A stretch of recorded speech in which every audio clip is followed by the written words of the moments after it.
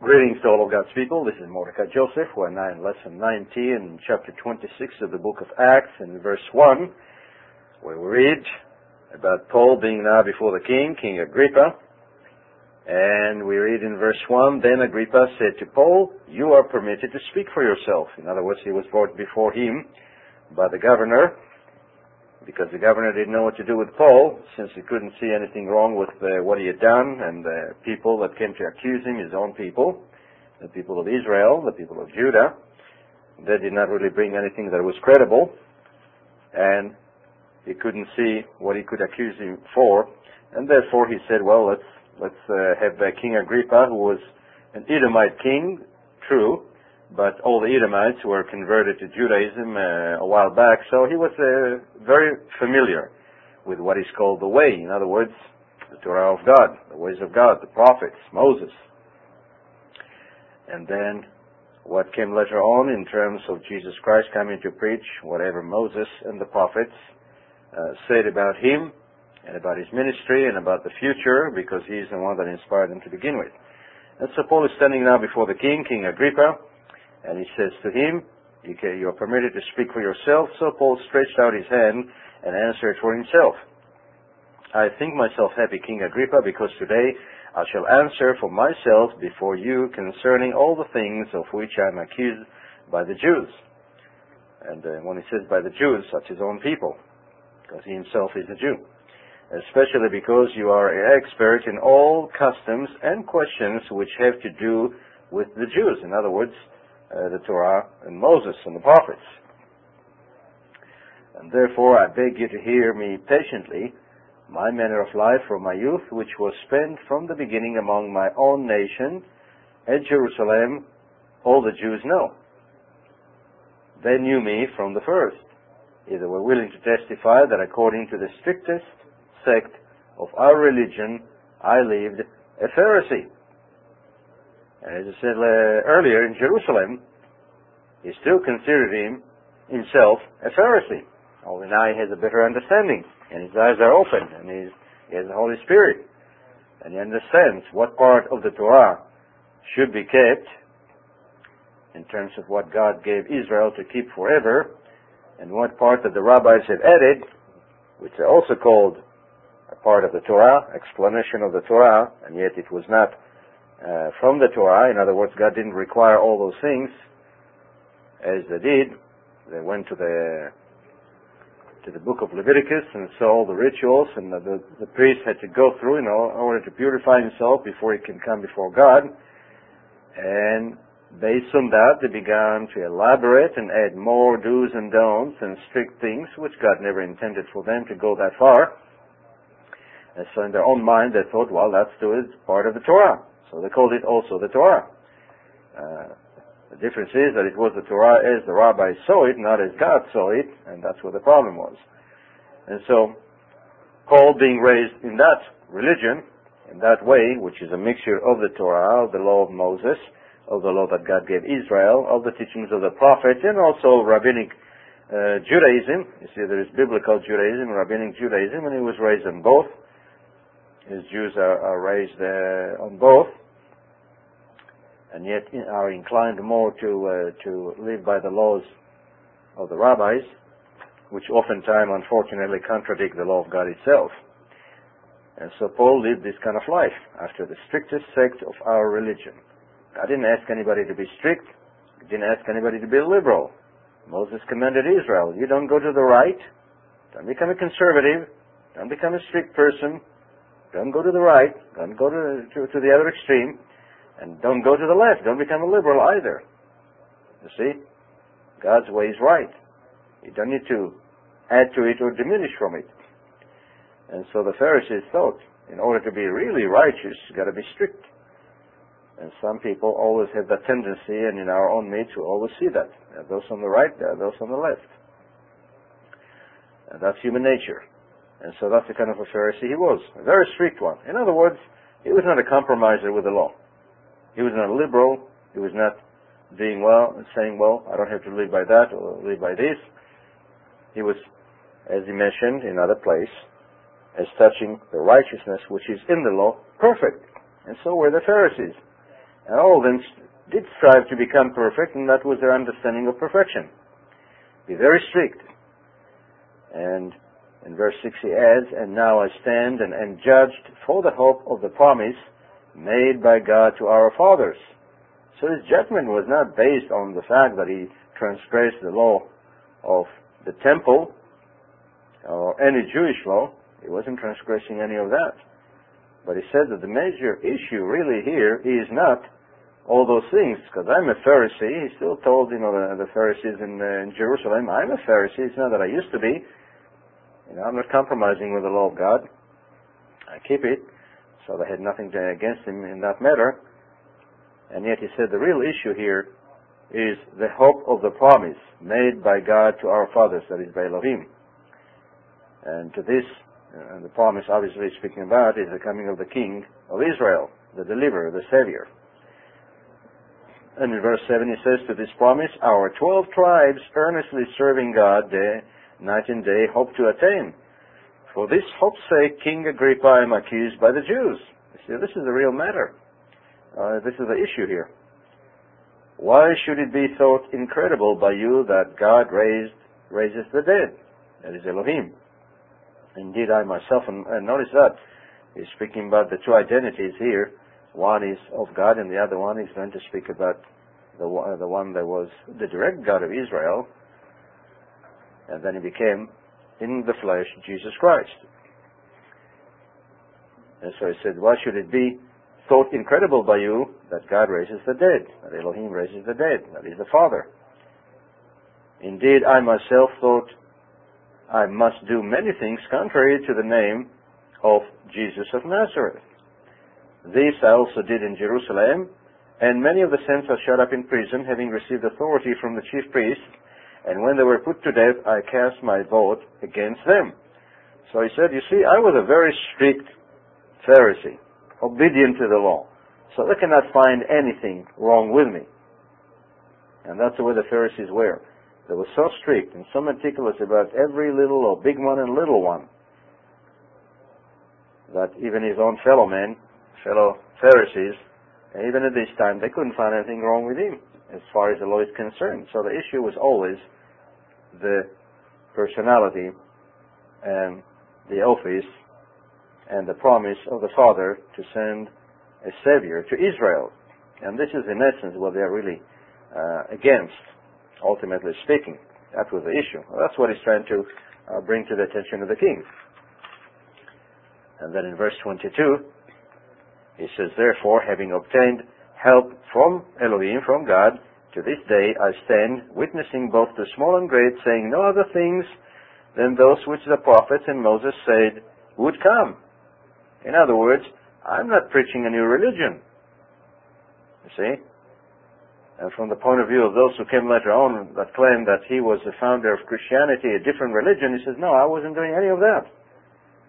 So really they have no leg to stand on when they claim that. There's no such a thing of Paul deviating from the teachings of Christ. There's so many books about that.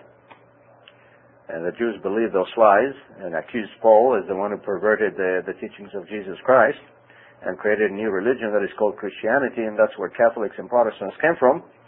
And to this day they all believe in that, and they teach that, and they proclaim that, and some of us are very infested with it and affected with it without even realizing to what degree. And many of us, because of that, went back to that same vomit out of which they came. A cesspool of lies. And it says, I haven't said anything else that the prophets, that Moses didn't say. That's the only religion he preached, the way. You see? There are no two religions. There are no two churches. There's just one church, one people, one Torah, one religion, one God, one Savior, one Elohim. It's all one. There are no two divisions here, and he's making it very plain. You do not come and preach exactly the same thing that Moses and the prophets did, and then you come up with a new religion. There is no way you can do it. If you're just preaching the same.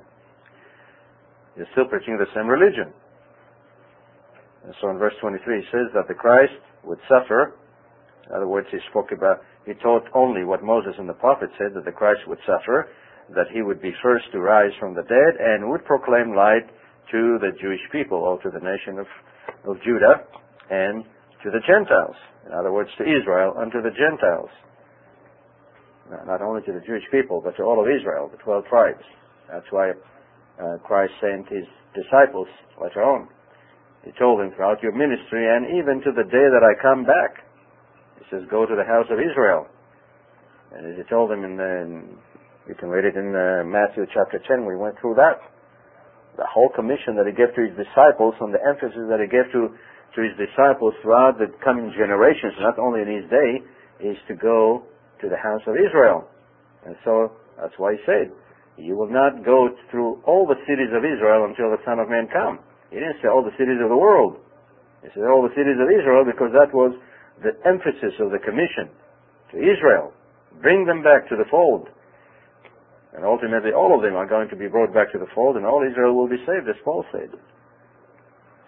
And so there was no need to invent a new religion and give it to Israel, but bring them back to the religion of Israel, which was given to begin with, which the fathers believed in, and for which purpose they received the promises and the covenants. And so that's what he's saying here. I haven't deviated from any of that. Now he thus made his defense. Festus said with a loud voice, Paul, you are beside yourself. Much learning is driving you mad. And he hasn't said anything that should cause him to say that. But nevertheless, that's what the governor's reaction was. And so in verse 27, Paul is addressing the king now. He says, King Agrippa, do you believe the prophets? I know that you do believe. Because you see, he was an Edomite, as I said. They were all Jews by conversion, and his mother to begin with was Jewish.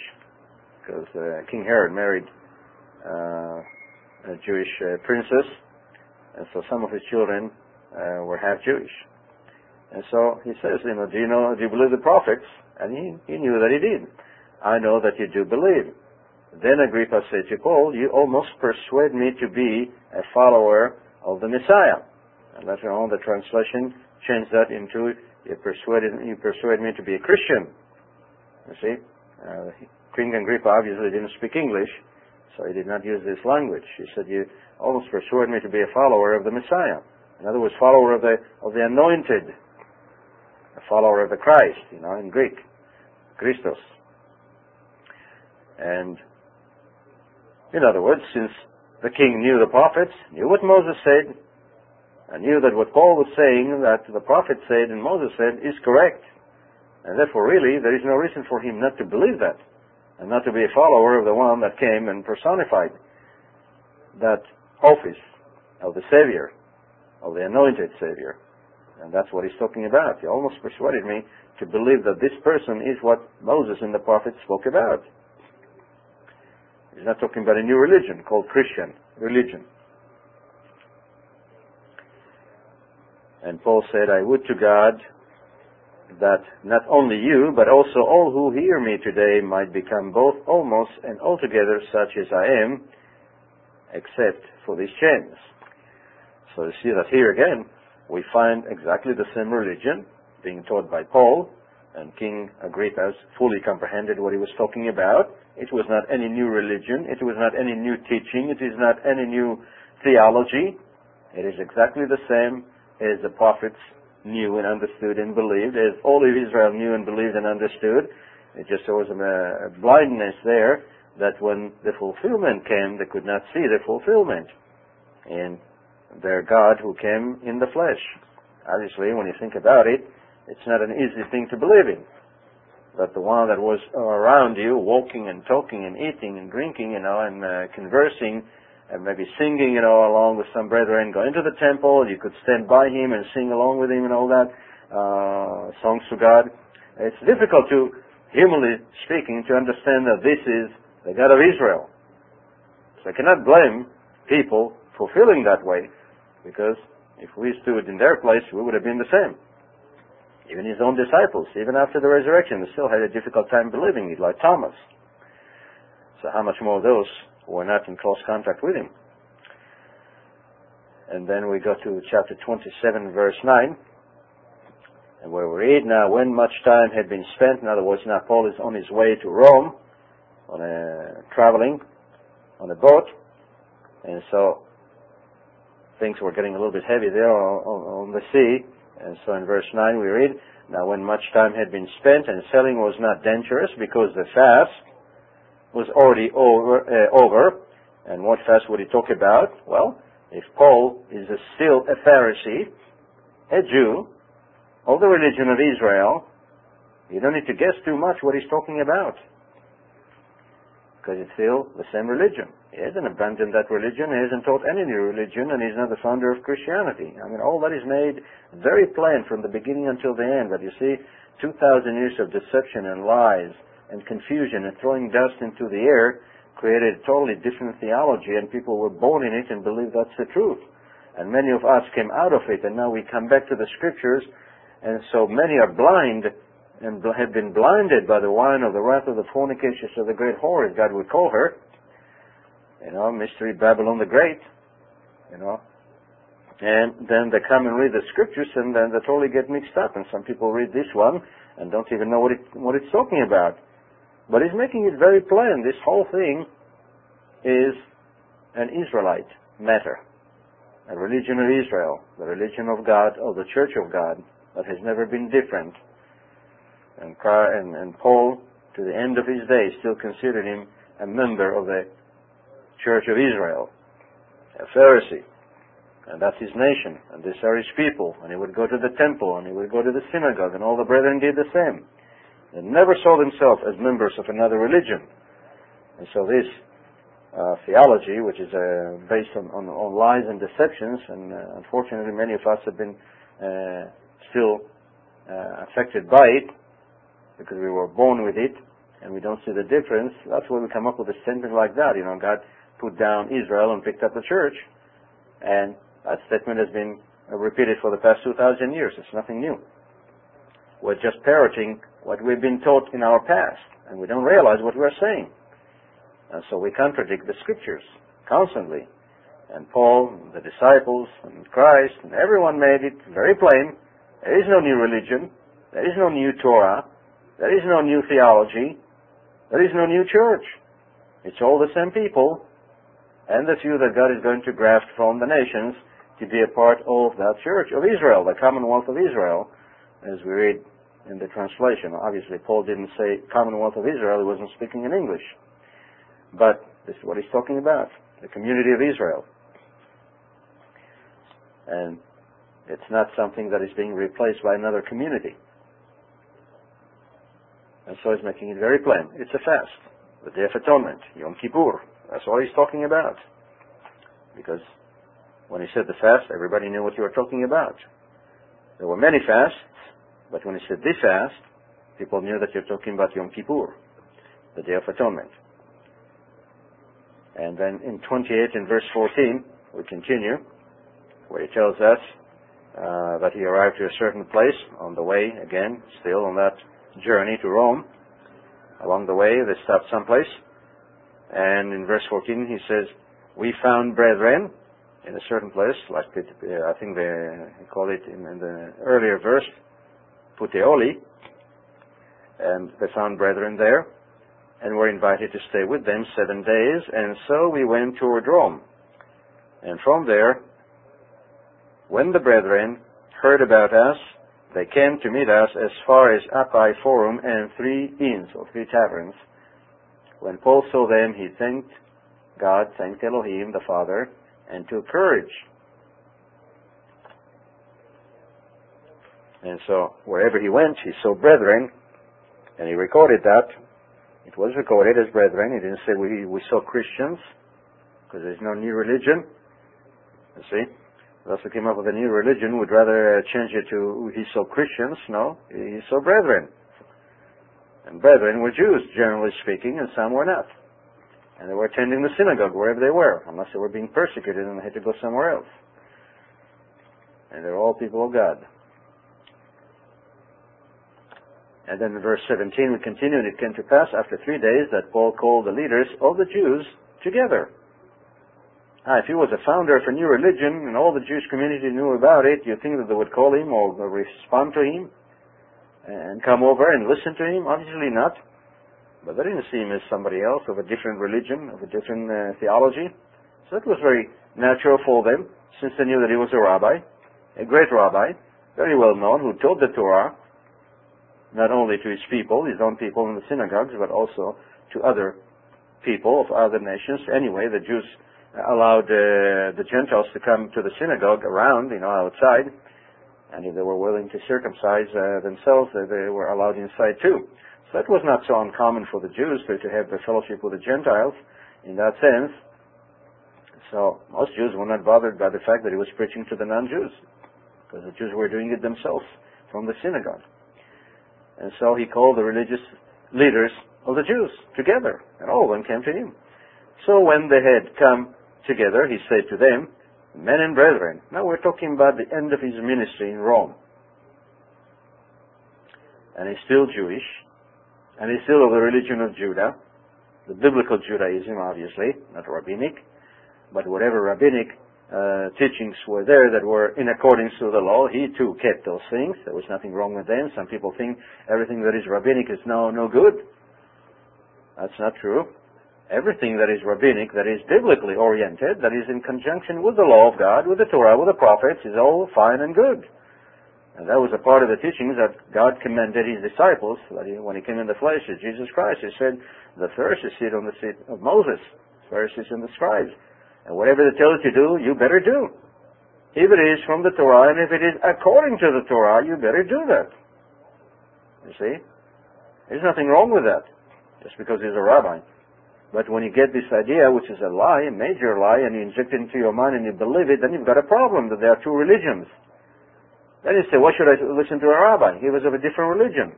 I'm a different religion. I'm a Christian and he's a Jew. There's no such a thing. You see? And that shows you how deeply involved we are and infested we are with the Babylonish teachings of the great whore, that we even think that way. When the rabbi speaks, knowing the Torah, knowing the prophets, and what he says is in accordance with it, you better listen to it. And for that matter, anybody who opens the book of the law and teaches from it, if it is the words of God, he can never despise it or have contempt for it. Be it a rabbi or somebody from Protestant religions, even though they may be mixed up in many other areas. If what they say is from the Torah, from the prophets, from the writings of the disciples, from what Christ said, what need is there to oppose that and to blaspheme that? That's not wisdom. And so therefore, he could listen to them and they could listen to him, because they were still members of the same religion. Only he understands what the prophet said and they don't. But gradually as he's preaching to them, many more and more and more do understand. Because they do understand that what he's teaching is the very religion that they have been raised with all along, not another theology or another religion. And so he's telling them, men and brethren, see, they are still brethren, they're still his people, they're still his nation, they're still members of the same church. This is not interdenomination, community, a conference, or interreligious.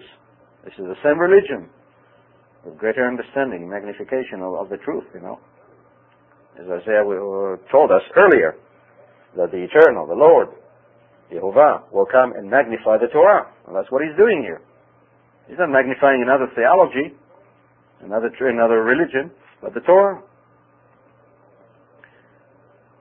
And so he tells them, men and brethren, because they were members of his own church. They are not having the Holy Spirit yet. Men and brethren, though I have done nothing against our people, still his people, all the customs of our fathers, you see, yet I was delivered as a prisoner from Jerusalem into the hands of the Romans. I said, I didn't transgress anything Jewish that was in conjunction with the Torah or the prophets. And I'm still a keeper of the same theology and the same religion. I'm not, for different religion. So none of them ever had the concept, and none of them ever believed these lies, because it was very plain. He was not a founder of a new religion, and he was not known as such. And his fame was throughout all of Asia and all those places where the Jews were, and in Rome. They knew very well what Paul was. Yet there were those who were maligning him, either from the Jewish community, some of them, and others from other communities, when speaking lies about him, that he's teaching a new theology, and he never did that. And he constantly defended himself, and he said it very plainly, there are those who are speaking lies about me. And so when he came to Jerusalem, that's what the apostles were saying, there are those people who are telling all kind of stories about you, that you are not, that you've forsaken your Judaism, that is a biblical Judaism, and you've never done that. And that's what he's saying here again, very plainly, at the end of his ministry. I have never done anything against our people, all the customs of our fathers. Not your fathers, our fathers, and our people, and our customs. Yet I was delivered. And then verse 18, who, when they had examined me, the ones that took him, the Romans, they wanted to let me go because he said there was no cause for putting me to death. There was absolutely nothing that I've done wrong contrary to the religion of Judah. But when the Jews, speaking about his own people, spoke against it, it was compelled,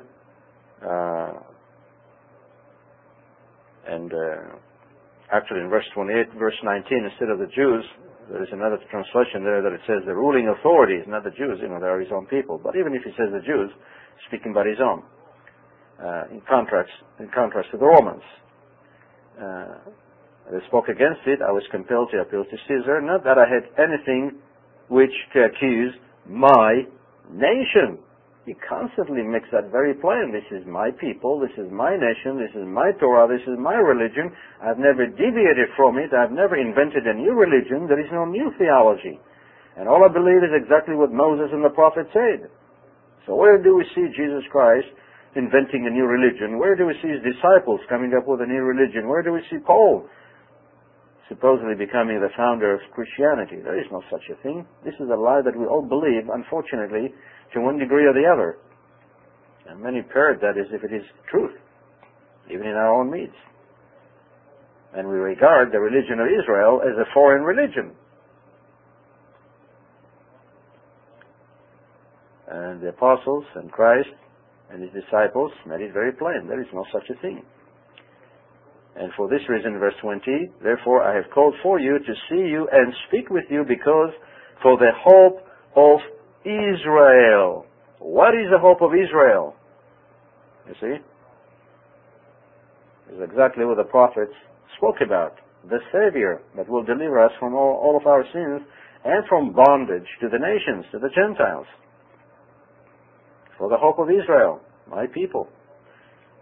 You see, this is because of the hope of Israel, the church, the people of God, the body of Christ, whether spiritual or physical.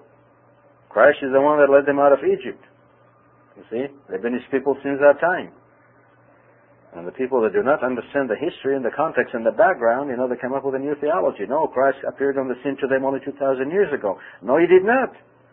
He came down and formed Adam and Eve. And he came and married Israel, took them as a nation. Those were the first Christians, in other words, the followers of the Anointed. That's what Paul was making plain to the Gentiles who were ignorant of that. As I said to the Corinthians, the one that they followed in the wilderness was Christ, Jesus Christ. That was the rock of Israel. And so that was the hope of Israel, that he will come, as Isaiah spoke very plainly in all the prophets, and atone for their sins, and die for them, and take their sins upon himself, and give them life, and deliver them from sin and iniquity and transgression and bondage and all the consequences of it. So there is no new religion here, and a new theology. And so that's what he's saying, for the hope of Israel. I am bound with this chain. Then they said to him, we neither received letters from Judea concerning you, nor have any of the brethren who came reported or spoken any evil of you. Do you see what was his reputation among his own brethren, the Jewish community at large, with the exception of the rebel rousers among them, who were speaking lies about him? The community of Israel at large, the Jewish community at large, didn't see anything wrong with his preaching, with his teaching. You see? They understood it. And that's why many of them followed. Not that they followed a new religion, but they realized this is what the prophets and Moses are speaking all about. And that's exactly what Christ preached. I did not see any new religion on the scene. There was no such a thing. It's only when the false religion was established, the counterfeit church, that totally altered all the theology that was being taught, all the teachings that were being taught by Christ, by his disciples, by Paul, and perverted them, being unlearned and ignorant, being devious, being grievous wolves, and created in that dark century this whole new religion called Mystery Babylon, the Great. And it's unfortunately from their point of view, from their eyes, from their theology, that everybody is now studying both the so-called New Testament and Old Testament, which is basically, as Christ made it very plain, it's the Torah, it's the prophets, it's the Psalms, and the writings, which includes the writings that he gives to his disciples. It's not Old Testament and New Testament. Yes, there was an old marriage covenant. That's a document, that's an issue that was a separate entity in one sense, and yet it was all based on the Torah, on the prophets, and on the Psalms, and on the writings. So they merged these two together and branded the entirety of the writings that God gave to his people, which was the religion of Israel, the religion of God, the religion of Elohim, the religion of Jesus Christ, his Son, the religion of his true church. And yet the false church has been there from the days of old, from Nimrod, from Babylon, that was constantly, so to speak, vying for the preeminence. They are the ones that again merged into the scene and took over the minds of many and taught them all those lies, now appropriating the king of Israel, the prophets of Israel, the apostles of Israel, of that religion, and took it to themselves and started giving all those names to it. So they had a need to create a new theology. And then when you study their theology in comparison or in contrast to what the prophets of Moses or Christ or the apostles taught, you would realize that we are talking about totally two different religions. One is what God calls Mystery Babylon the Great, you see, and one which they call Christianity. And that's how they deceived many. That's why Christ said, many shall come in my name. See, the name of Jesus, or the name of Christ. Many, not few. And shall deceive many. And many of us are still being deceived to this very moment, thinking that we are in the light, in the truth. That's why many of us have that resentment and contempt for the Torah of God. We don't want to hear about it. We want to hear about grace. People say, well, why did you preach to me from the Old Testament? What do you mean the Old Testament? There is no such a thing, the Old Testament. There is Old Covenant marriage. That's the reason why they say that. Because they're still, in their heart, to a degree, they're still in Babylon. And that's what God has to say. Come out of Babylon, otherwise you're going to be partakers of her plagues. And many of us should wake up before it is too late. And begin to study the history of the Church of God, of the people of God, of the wife of God, from his point of view, the way he taught it, not the way the Gentiles did, the false church. And so that's what they're saying to him. Look, we haven't heard anything wrong about you or any evil. Nobody ever said, anything evil about you. We haven't received any letters. And yet there were constant merchants, Jewish merchants, that were coming from Rome to Jerusalem and back and forth and throughout the entirety of the Roman Empire. And they haven't heard anything bad about him, because whatever he preached was Moses and the prophets. There was nothing wrong with that. So some people think that the few among the Jews who were rebel rousers, were speaking for the entire community, and they were not. Just like you see in the Apostle Paul's journey. In some synagogue would have a problem, then he goes to another one, like the Bereans, had no problem whatsoever. They were noble, they're different, and most congregations and synagogues, that's the way they were. It's just God didn't open their eyes to go all the way. But they're still waiting for the hope of Israel, which they didn't realize already came in their day. And so that's what they're saying. We haven't heard anything about you. And then verse 22, but we desire to hear from you what you think. You see? And you don't say that to somebody that you know is a founder of another religion. No Jew would ever say that. No religious Jew, no Orthodox Jew, and this is what they were, devout Jews. But knowing that he's preaching only Moses and the prophets, magnifying the Torah, they had no problem. That's why they desire to hear what he has to say. When you read all the statements, when you have the background, then you understand fully and comprehend what they're talking about here, what's really happening here. And you just have to take off, that the glasses of Protestantism and Catholicism and the theology of the great whore and the harlots, and then you begin to see the scriptures for what they are. The light goes on. And so that's what they said. We want to hear you. In other words, come to the synagogue and preach. Speak. After the hour of prayer, that is, not instead, as we do. We departed so far that we don't even understand what the hour of prayer is all about. Instead of coming and having God as the center of our fellowship and our worship, where we come, as it was in the temple, as it is in the synagogue to this very day. You come before God, you praise Him, you honor Him, you glorify Him, you extol Him, you speak of Him, you study His Word, and then you lecture about His Word. That's called the hour of prayer. That's called the worship. And if you want to understand that, you pick up you go to any synagogue or you go to any library and pick up the prayer book. And you can see that. This is what they copied from the synagogue in the days of Ezra and Nehemiah, in the days of Christ, and what was in the temple, and the added prayers that were there added because there were no more sacrifices, so now they were having spiritual sacrifices. In other words, their lips became the sacrifice where they were honoring and extolling and glorifying God. And you see how the kind of prayers they have there, the Psalms, parts of the law, parts of the prophets, and prayers that were all directed to God. And so when the congregation comes together, the people of Israel, the people of God, the church of God, they come to praise God. And what is it that some of us have? We go to services and speak our own words, a few songs here and there just to get it over with, sort of lip service to God. And after that we pontificate and speak our own words and tell jokes and this and that and the other thing and entertain the congregation, and everybody feels good and goes home and don't remember what they heard. That's why we are where we are. Well, this is not the religion that Paul is talking about, or the religion of Israel. Well, they didn't do things like that. And so that's why you hear several times here in the book of Acts about the disciples, the apostles, going to the temple or to the synagogue in the hour of prayer. And so these people who are all practicing the same religion, both Paul and these Jews, they wanted to hear from him here. He's a rabbi in town. He's not a founder of a new religion. And so they said, well, we desire to hear from you what you think for concerning this sect. We know, it's this sect. It's not another religion, just this sect. There are many sects among us, the Jewish community. So they said, for concerning this sect, we know that it is spoken against everywhere. You see? So there were many, who were speaking against it, but they don't know what it is all about. And yet the ones who were listening to it, who were open-minded, who were objective, they realized, hey, this is the same religion where we all believe that we grew up with. We don't see any new religion here. And that's why they say here, and many other places, when they really listen to it, they realize that's their own religion that is teaching. And all the other disciples have done the same.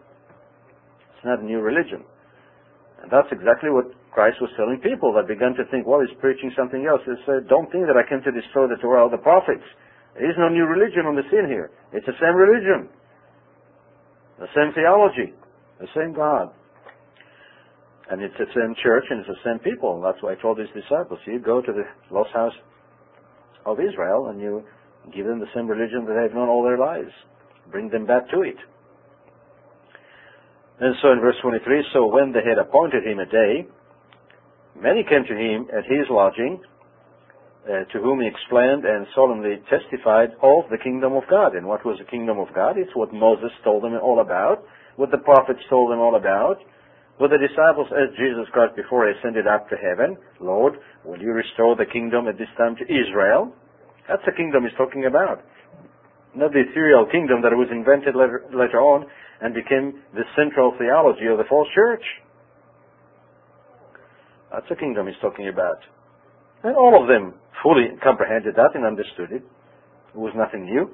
And so he's testified of the kingdom of God, persuading them concerning Jesus, the one who is coming to rule over the house of Jacob, and the resurrection of David, the king of Israel, and the establishment again of Jerusalem, being the city, the center of all the world, mainly of Israel first, and all the nation of Israel being back in their land. That's what he's talking about.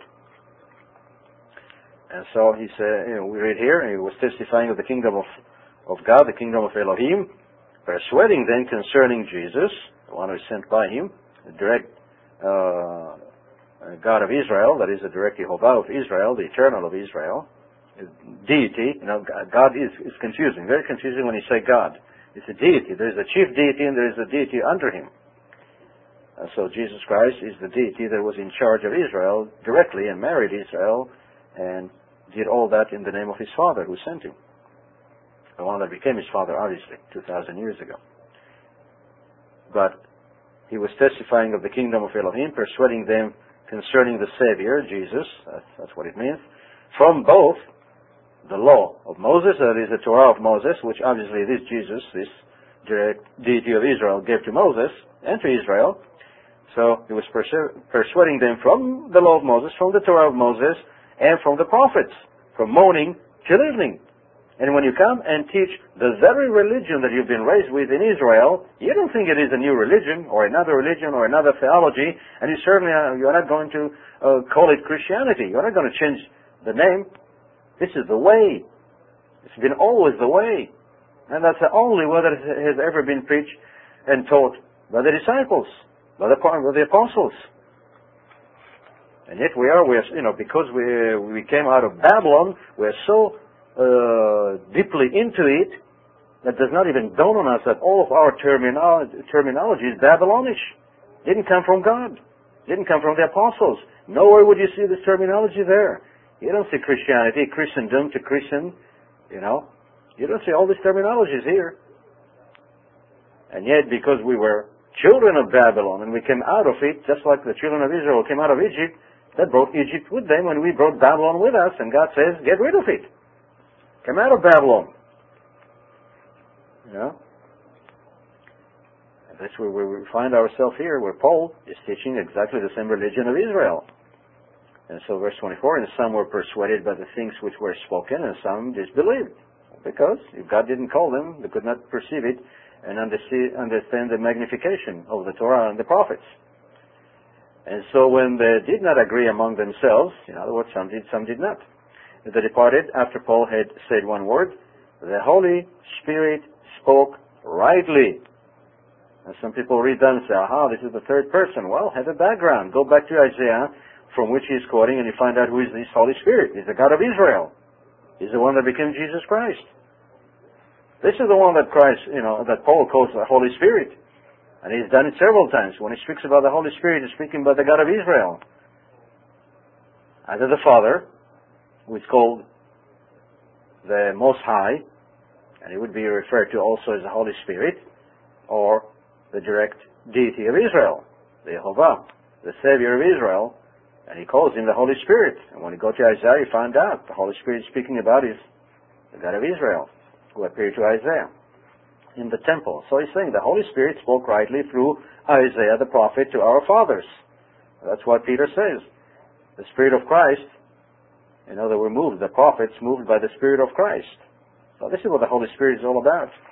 And people who are ignorant and blind, members of the Babylonish religion, don't understand that. And some in our midst, a large group in our midst, went back to the same old vomit and to the same old Babylonish religion and lies and deceptions, and they totally lost their sight and the understanding that they had previously. And now they are into a new theology, a new religion.